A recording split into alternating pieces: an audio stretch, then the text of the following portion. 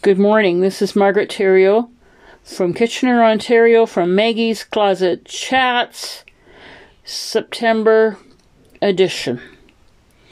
I've been trying to earn an acceptance and approval that Jesus has already earned for me. I'm learning that God's acceptance of me is not based on my performance. I'm 63 years old. I have jumped hoops and done things to have people take notice of me and to like me. I have taken the measures that I need to talk the right way and say the right things so that people will like me. And you know, the older I get, I'm finding it harder to please people. Because I've laid awake at night wondering, what did I not do? What do I need to do to be liked? And I become very discouraged because I'm putting myself down. I have wanted approval. I have heard enough criticism from others. It's hard to listen. Yes, I'm either too serious, or I'm too nervous, or even emotional. I'm too silly, or I'm not serious enough. And the critics that come, the accusation that come through people's mouths, are basically from the mouth of Satan. And I find that trying to please people is exhausting. And I have to stop trying to earn acceptance, as I already have acceptance from God. And it doesn't come from others.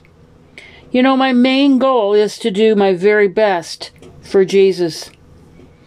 And I lose my confidence in the belief that when I believe what people say about me instead of God. But you know, I breathe a sigh of relief when I read these words and say from my heart, I've been approved by God, pre-approved of God. And true confidence comes when God speaks about me and it becomes real to me. It overpowers the lies of the enemies that I have believed most of my life. You know, I have made a choice to believe that God who made me fearfully and wonderfully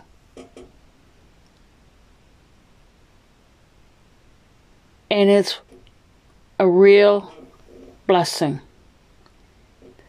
And I've come to believe that the deceiver wants to hold me hostage in less than mentality.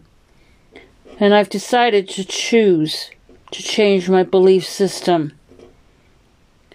The change comes when I state that I'm no longer a hostage of the enemy's lies. I have been set free.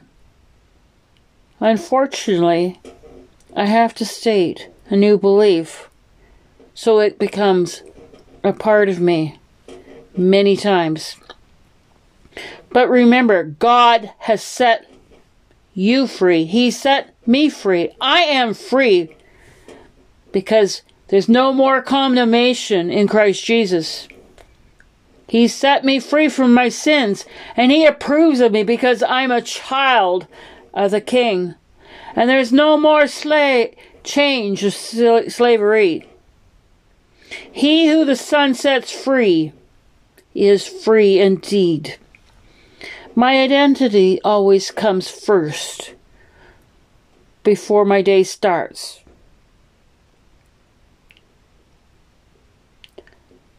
Knowing who I am really helps get your day started. to do what God has effectively called you to do, because you need to know who you are. And when we learn how to overpower the lies of the enemy with the promises of God, we come believing the truth, and we are a new person. He states that we are his daughter or his son who he loves.